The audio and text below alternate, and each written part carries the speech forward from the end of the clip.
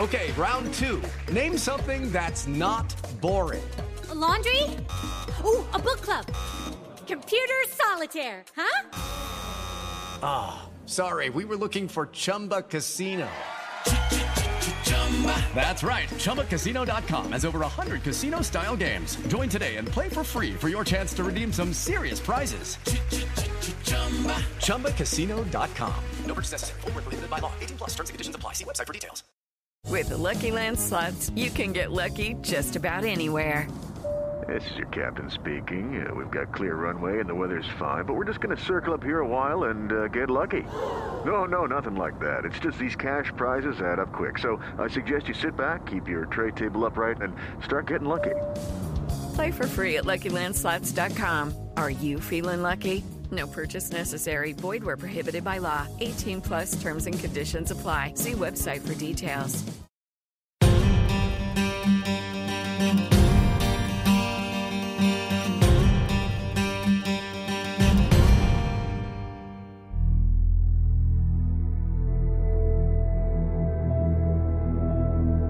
New Orleans Police Superintendent Frank Mooney stood in front of a grocery store in the Tulane Gravier neighborhood.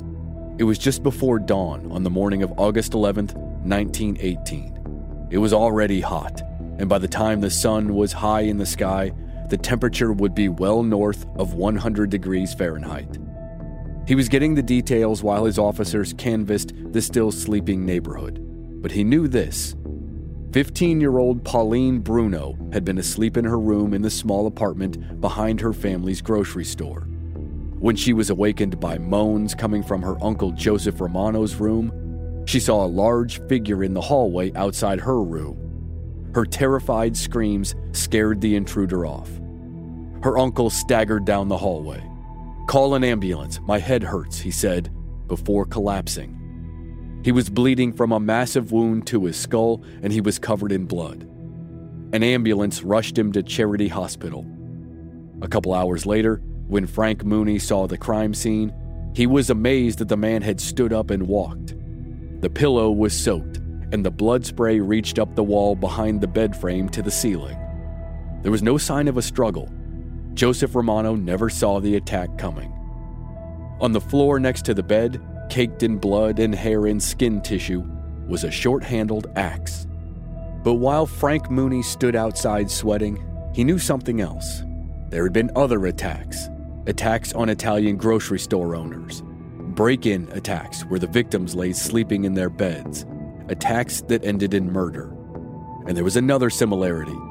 In almost every other assault, the assailant had wielded an axe or something like it. Mooney knew if he and his detectives were seeing a pattern, the newspaper would as well. It was then that he got the news from Charity Hospital. Joseph Romano died. Superintendent Frank Mooney was going to have to face a hard truth. Though the term didn't exist yet, New Orleans might have a serial killer on its hands. If I asked you to picture a meal that you could heat up in 2 minutes, you're probably going to picture a typical frozen dinner. One of those things that might look somewhat appealing on the box, but when you open it, you quickly discover it's less than appetizing. If that's what you're picturing, now picture the opposite. A meal you can heat up in 2 minutes that's always fresh, never frozen, made by a chef, and approved by a dietitian. That's Factor Meals. Restaurant-quality meals delivered to your door that require no prep and no cleanup. You just heat them up and eat them. There are 35 different options every week. They're healthy and approved for a variety of diet plans, and you get 50% off the service if you start right now. Go to factormeals.com/infamousa50 and use the code infamousa50 to get 50% off. That's code infamousa50 at factormeals.com/infamousa50 to get 50% off. With the Lucky Land Slots, you can get lucky just about anywhere. This is your captain speaking. We've got clear runway and the weather's fine, but we're just going to circle up here a while and get lucky. No, nothing like that. It's just these cash prizes add up quick. So I suggest you sit back, keep your tray table upright, and start getting lucky. Play for free at LuckyLandSlots.com. Are you feeling lucky? No purchase necessary. Void where prohibited by law. 18 plus terms and conditions apply. See website for details.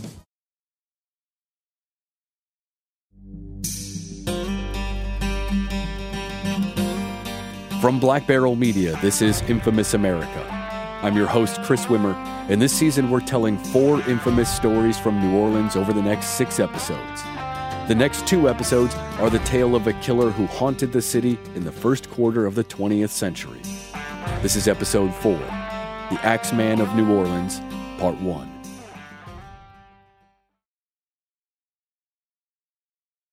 The region of Louisiana and the city of New Orleans was sold to the fledgling United States of America by Napoleon in 1803 as part of the Louisiana Purchase. The city was 100 miles up the Mississippi River and protected from the tidal waters of the Gulf of Mexico. But it was still positioned on deep water. It was a natural port city. With the commerce of the ports came opportunities. The city grew rapidly in the 19th century. In 1810, the population was just over 17,000. But by 1840, it was the 3rd largest city in America, with more than 100,000 people. By 1870, the year of the Molly Digby kidnapping, the population was more than 190,000. And by 1910, it was nearly 340,000. Immigration drove the population of the city. Hundreds of thousands of German and Irish, Mexican and Chinese, Creole and Cajun, Eastern European and Scandinavians came to the United States through Louisiana. Many decided to stay in New Orleans when they arrived. One of the largest groups that came to New Orleans was Italian. As many as 290,000 Italians came to the United States through the port of New Orleans, and 80% of them were from the island of Sicily. By the turn of the century, no city in the South had a larger Italian population. Italian immigrants did well in their new home. Roots for their culture had been put down by the predominantly Catholic French and Spanish who had held New Orleans for its first century. The Italians were happy to discover the soaring facade of St. Louis Cathedral on Jackson Square and the ornate stained glass window above the entrance to St. Joseph's on Tulane Avenue. Italians earned a reputation as being hardworking and industrious. For Sicilians, their experience of farming their island's rich volcanic soil for lemons and grapes and olives in back-breaking heat prepared them for farming in the South. Tens of thousands of jobs were vacated in cotton and sugarcane fields as African Americans in the South began the Great Migration of the 20th century. Beginning in 1910, more than 6 million African Americans left the southern states for urban areas in the Northeast, Midwest, and the West.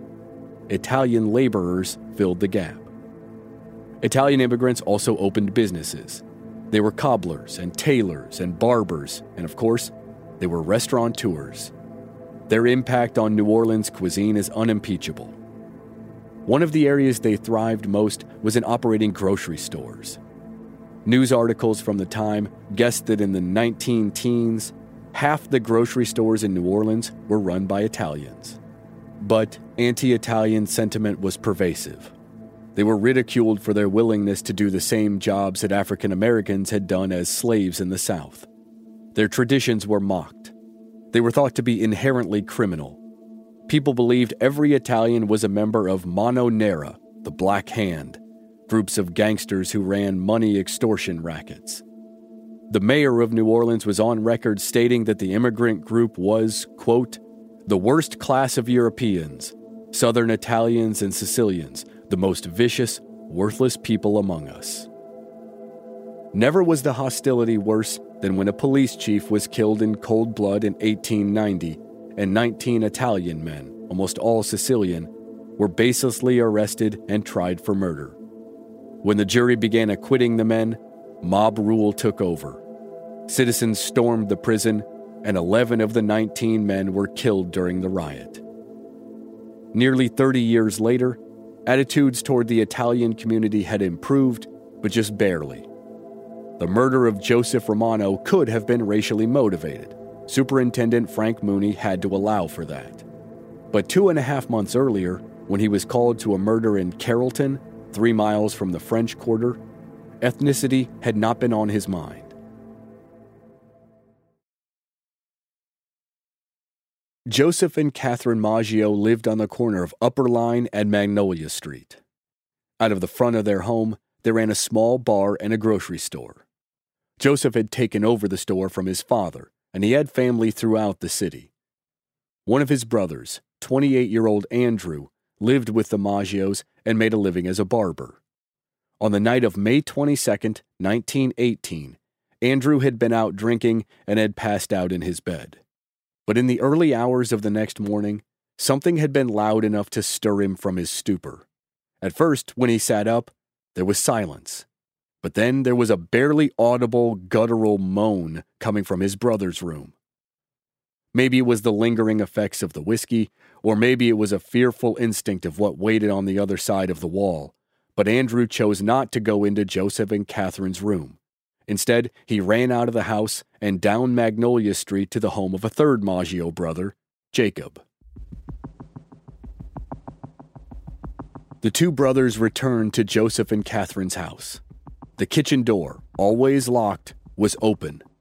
A panel on the wood door had been removed and lay on the floor. Andrew was terrified. There had been someone in the house, and now he was forced to wonder, was the intruder still inside when he woke up?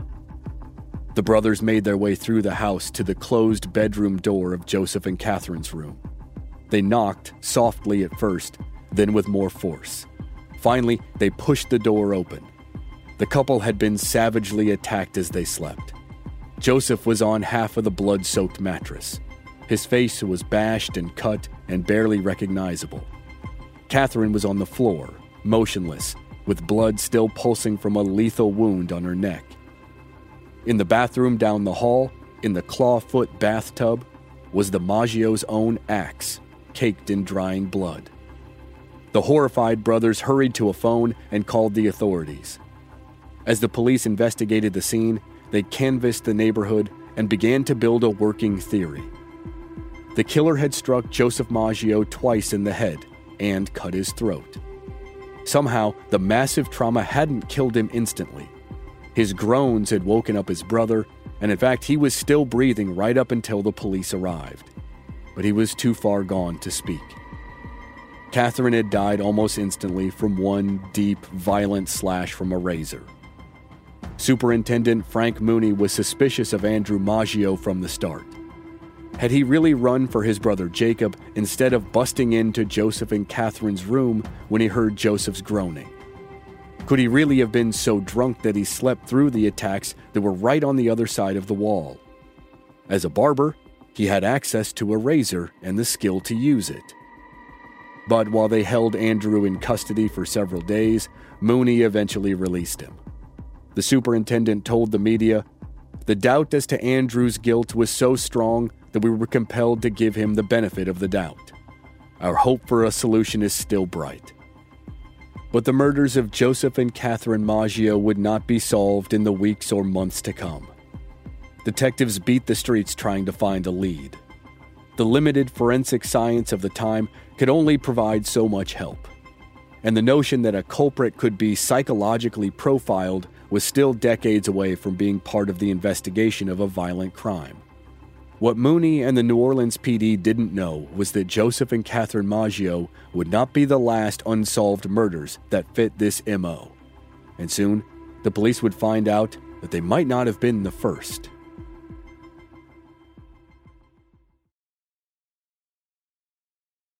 The brutality of the Maggio killings and the investigation of the brother Andrew kept the unsolved case in the headlines longer than the New Orleans police wanted. And then a few reporters began to wonder if the real killer was an elusive murderer from 1911.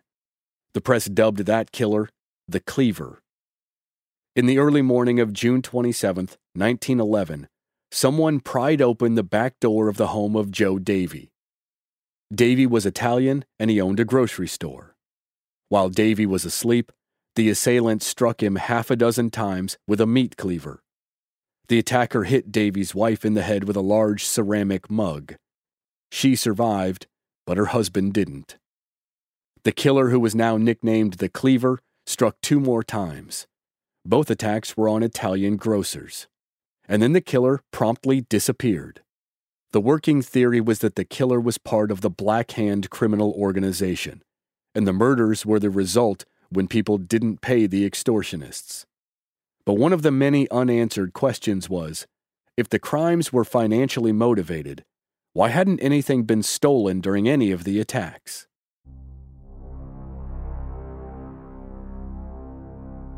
Seven years later, in 1918, the press underscored the similarities between the unsolved cases from 1911 and the murder of the Maggios.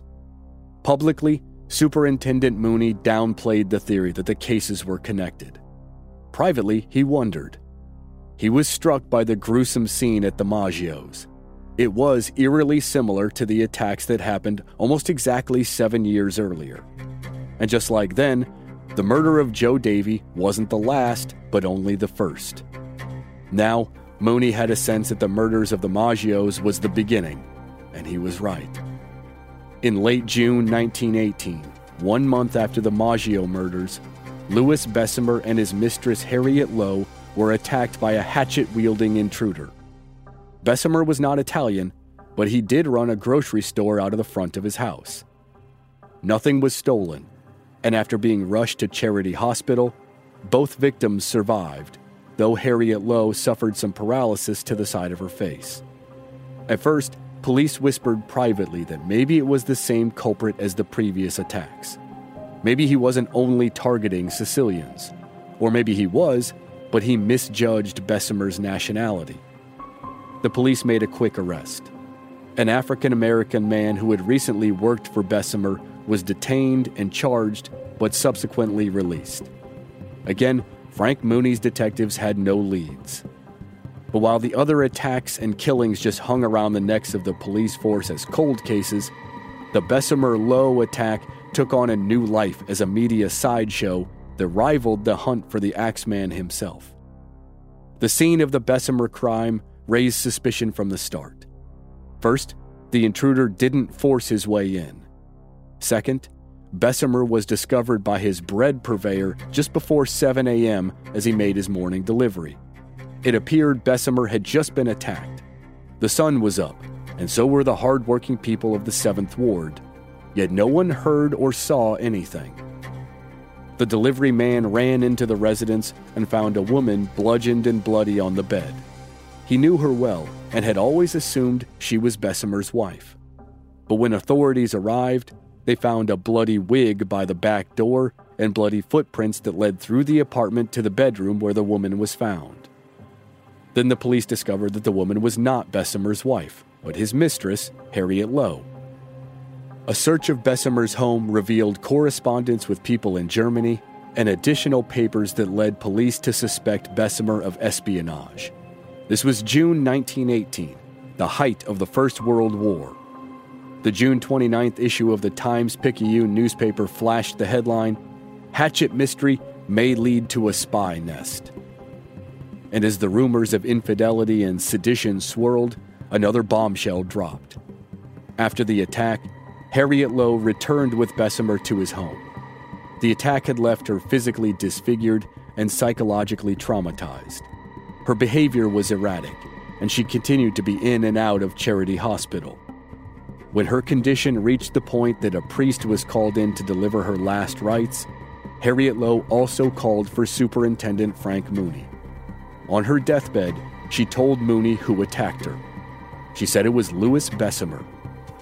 Bessemer was arrested, and the trial that ensued would be the biggest and most outrageous anyone in New Orleans could remember. Bessemer was eventually convicted of murder, but he filed an appeal that would be ruled on the following year. But neither the trial nor the conviction allayed the fear of the people of New Orleans, because the attacks didn't stop. It is Ryan here, and I have a question for you. What do you do when you win? Like, are you a fist pumper? A woo-hooer, a hand clapper, a high fiver. I kind of like the high five, but if you want to hone in on those winning moves, check out Chumba Casino. At ChumbaCasino.com, choose from hundreds of social casino style games for your chance to redeem serious cash prizes. There are new game releases weekly, plus free daily bonuses. So don't wait. Start having the most fun ever at ChumbaCasino.com. No purchase necessary. VGW Group. Void where prohibited by law. See terms and conditions. 18+. With Lucky Land Slots, you can get lucky just about anywhere. Dearly beloved, we are gathered here today to... Has anyone seen the bride and groom? Sorry, we're here. We were getting lucky in the limo and we lost track of time. No, Lucky Land Casino, with cash prizes that add up quicker than a guest registry. In that case, I pronounce you lucky. Play for free at LuckyLandSlots.com. Daily bonuses are waiting. No purchase necessary. Void where prohibited by law. 18+. Terms and conditions apply. See website for details. Louis Bessemer was arrested the day after Harriet Lowe died. That very night, the killer struck again. Just after midnight, on the evening of August 4th, 1918, Ed Schneider returned from his job on the wharfs loading freight from cargo ships onto trains. He wanted nothing more than to lay down next to his wife Anna, who was 8 months pregnant, and sleep until he smelled the chicory of the morning coffee. There seems to be a little discrepancy about Anna's name, but for the sake of simplicity and consistency, we're just going to stick with Anna. When Ed Schneider returned home that night, he didn't find peace and comfort. Instead, he found chaos outside his home. His sister-in-law, who lived next door, was crying and being held by her husband. More than a dozen New Orleans police officers and detectives stood outside his house. Anna was okay, they all said, but there was an intruder and a confrontation. The intruder had broken a lamp over Anna's face. There was a gash on her head and some teeth had been knocked out. She was unconscious but stable at Charity Hospital, and the baby seemed to be okay. Some dressers and cupboards in the house had been ransacked. A few dollars had been taken from Ed Schneider's wallet, which he left in their bedroom. But other than that, nothing major had been stolen, and none of their other children had been hurt. By comparison, they were lucky. 2 days after the attack, Anna gave birth to a healthy girl named Clara. But Anna couldn't give any details of the night of the attack. The Schneiders weren't Italian, and they weren't grocers. But the attack was at night, it was brutal, and it was on a pregnant woman, and the press seized the opportunity to sensationalize the crime. The attacker hadn't used a cleaver or a hatchet, but after the Schneider attack, the killer was given the moniker that would follow him into history. The Times-Picayune ran a series of headlines: "Victim of the Axeman, now a happy mother," and "Axeman may be active in the city." The attacker was now the Axeman of New Orleans. And there was more fuel for the fervor. The Schneider home was almost perfectly in the center of a triangle that could be drawn from the 3 locations of the attacks in 1911. That couldn't be a coincidence, could it? Those attacks were originally thought to be the work of organized crime, but now there was a more enticing possibility: a single rampaging killer. Superintendent Frank Mooney was struggling. The attacks on his constituents were mounting. His reassurances offered little solace. Neither did additional police presence in the less populated neighborhoods where the attacks kept occurring. More and more, Frank Mooney began to believe he wasn't cut out for this. As an executive for the Illinois Central Railroad, he had been a good businessman and a shrewd and effective leader. He could pacify anxious shareholders, placate angry passengers, and smooth over problems with union leaders. Mooney had been appealing to the New Orleans City Council because he held the promise of breaking, or at least weakening, the hold that political corruption had on the police force. But ironically, Mooney was essentially a political appointee. He had no law enforcement training or experience, and now he was dealing with brutal attacks and relentless newspaper coverage. And he needed to look no further than the fate of his predecessor to see how high the stakes were for the superintendent of the New Orleans police force. The job became available because of this. 1 year earlier, Superintendent Jim Reynolds held the job. He was well liked by politicians, well respected by his officers, and well regarded by the public. On August 2, 1917, Reynolds was standing in the lobby of the city courthouse when a deranged police officer walked in and opened fire. A slug from the officer's revolver struck Reynolds in the face. The superintendent was dead before his body hit the marble floor. Frank Mooney inherited a police force that was as crooked as it has always been and reported to a political machine that was as rigged as it could be while still keeping the public's confidence. Mooney was a manager, but not a lawman. He was a problem solver, not an investigator. Now he had a hell of a problem on his hands, and he couldn't solve it, and it was about to get worse. In the early morning hours of August 11th, just 1 week after the attack on Anna Schneider, Superintendent Mooney laid in his bed, hoping to get a few hours of sleep.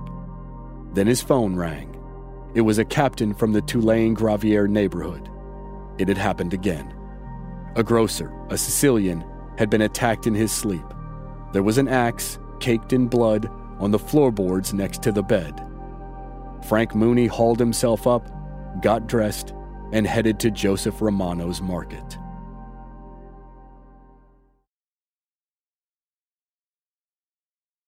The police, the press, and the public believed the murder of Joe Romano cemented the theory that the killer was targeting Italians.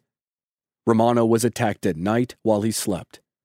The killer hadn't carried a weapon to or from the crime scene, but rather used what he found there, some sort of axe. He was stealthy. He entered the house without waking anyone up. But he also shied away from confrontation. He fled immediately when Joseph's 15-year-old niece, Pauline, woke up and walked into the hallway. Romano's wallet was missing, but the cash in the grocery store was untouched, and the killer seemed to have made no effort to break into locked boxes or safes. Even before psychological analysis of killers was the norm, any seasoned detective could see that the manner and the method of the murders spoke volumes. If the attacker simply wanted to kill as many Sicilian grocers as he could, why didn't he just use a gun? Guns were almost as easy to find in New Orleans as warm beignets. Pulling a trigger was fast and easy. It was detached. But the Axeman chose to slice and bludgeon his victims. It was close-up and intimate, and it showed a desire to inflict pain and suffering. Retired police detective John D'Antonio served under the late Superintendent Jim Reynolds. D'Antonio was thought to be an expert on crime in the Italian community of New Orleans, but he was also highly regarded as an expert on killers. The press sought out his expertise. D'Antonio told the Times-Picayune, "The murderer is likely a Jekyll and Hyde type, like Jack the Ripper. A criminal of dual personality type may be a respectable, law-abiding citizen when his normal self. Then suddenly the impulse to kill comes upon him, and he must obey it." Evoking the name Jack the Ripper only fed the public's hysteria. The world had changed greatly in the 30 years since the killings in the Whitechapel neighborhood of London, but the gruesomeness of the attacks and the fact that they still remained unsolved made them linger in the public consciousness. The mania in New Orleans was at a boiling point. Families armed themselves. They slept in shifts so that back doors were guarded. Every report of a suspicious person brought a response from Superintendent Mooney's men. Mooney's anxiety matched that of the city he seemed unable to protect. He could read plainly in the papers that the vultures were circling. They asked, why couldn't Mooney catch the Axeman? Even with the city in a full-on panic and the authorities on high alert, a string of break-ins occurred in the aftermath of Joseph Romano's murder. Many aspects of the crimes matched that of the Axeman. The victims were mostly of Italian origins. Similar means of entry were used, and the break-ins were all at night. However, in all cases, there was little or no violence, and when confronted, the intruders fled. Additionally, the break-ins were also attempted robberies, and theft was not thought to be a trademark of the Axeman. And there was something else. Excluding the Romano murder, which took place in a busier part of the city, attacks attributed to the Axeman mostly occurred in less populated areas on the city's fringes. This new string of break-ins followed no pattern. They took place all over the city, regardless of the neighborhood's population density. Maybe they were copycats who didn't share the Axeman's taste for blood. Maybe they were completely unrelated. What was certain was that after the murder of Joseph Romano, the Axeman went dormant. There were no attacks attributed to the Axeman for the rest of 1918 and into 1919. There was a possibility that the Axeman's attacks subsided because New Orleans was basically shut down when an influenza outbreak struck the city in early autumn. The pandemic, which claimed more than 25 million lives worldwide, closed social clubs, churches, theaters, and dance halls until new cases finally began to subside as winter arrived. Some of the panic and anxiety over the Axeman and the pandemic was subdued by the relief of November 11th, 1918. That was Armistice Day, the day when the German Empire and the Central Powers capitulated, and the war to end all wars finally did end. As Christmas came and went, and the new year of 1919 began, the only mention of the Axeman in the newspapers was in reference to the ongoing trial of Louis Bessemer. Bessemer's guilt in the attack of Harriet Lowe was still in question, but the murder of Joseph Romano had absolved Bessemer of being the Axeman. Bessemer was still in police custody under Frank Mooney's watchful eye. But any hope that the phantom Axeman was done with the city of New Orleans ended in March of 1919. There were more gruesome murders. Again, the victims were Sicilian grocers. And again, the killer used an axe. The terror returned tenfold, because this time there was more. The newspapers that so closely covered the killings the previous year received a letter. The Axeman had demands.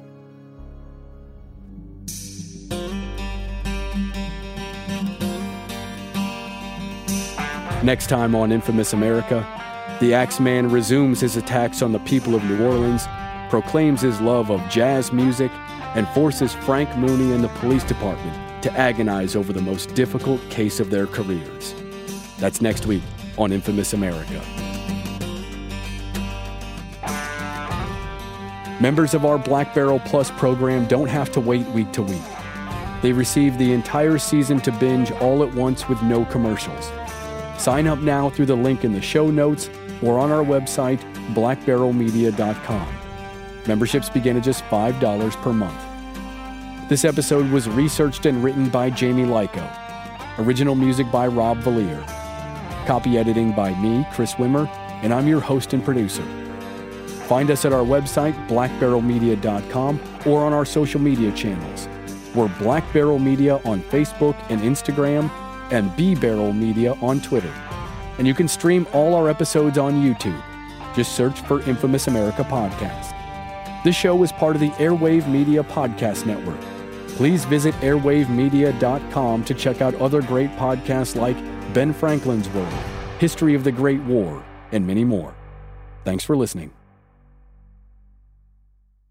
Judy was boring. Hello. Then Judy discovered ChumbaCasino.com. It's my little escape. Now Judy's the life of the party. Oh, baby, mama's bringing home the bacon. Whoa, take it easy, Judy. The Chumba life is for everybody. So go to ChumbaCasino.com and play over 100 casino-style games. Join today and play for free for your chance to redeem some serious prizes. ChumbaCasino.com. No purchase necessary. Void where prohibited by law. 18 plus terms and conditions apply. See website for details. With the Lucky Land Slots, you can get lucky just about anywhere. This is your captain speaking. We've got clear runway and the weather's fine, but we're just going to circle up here a while and get lucky.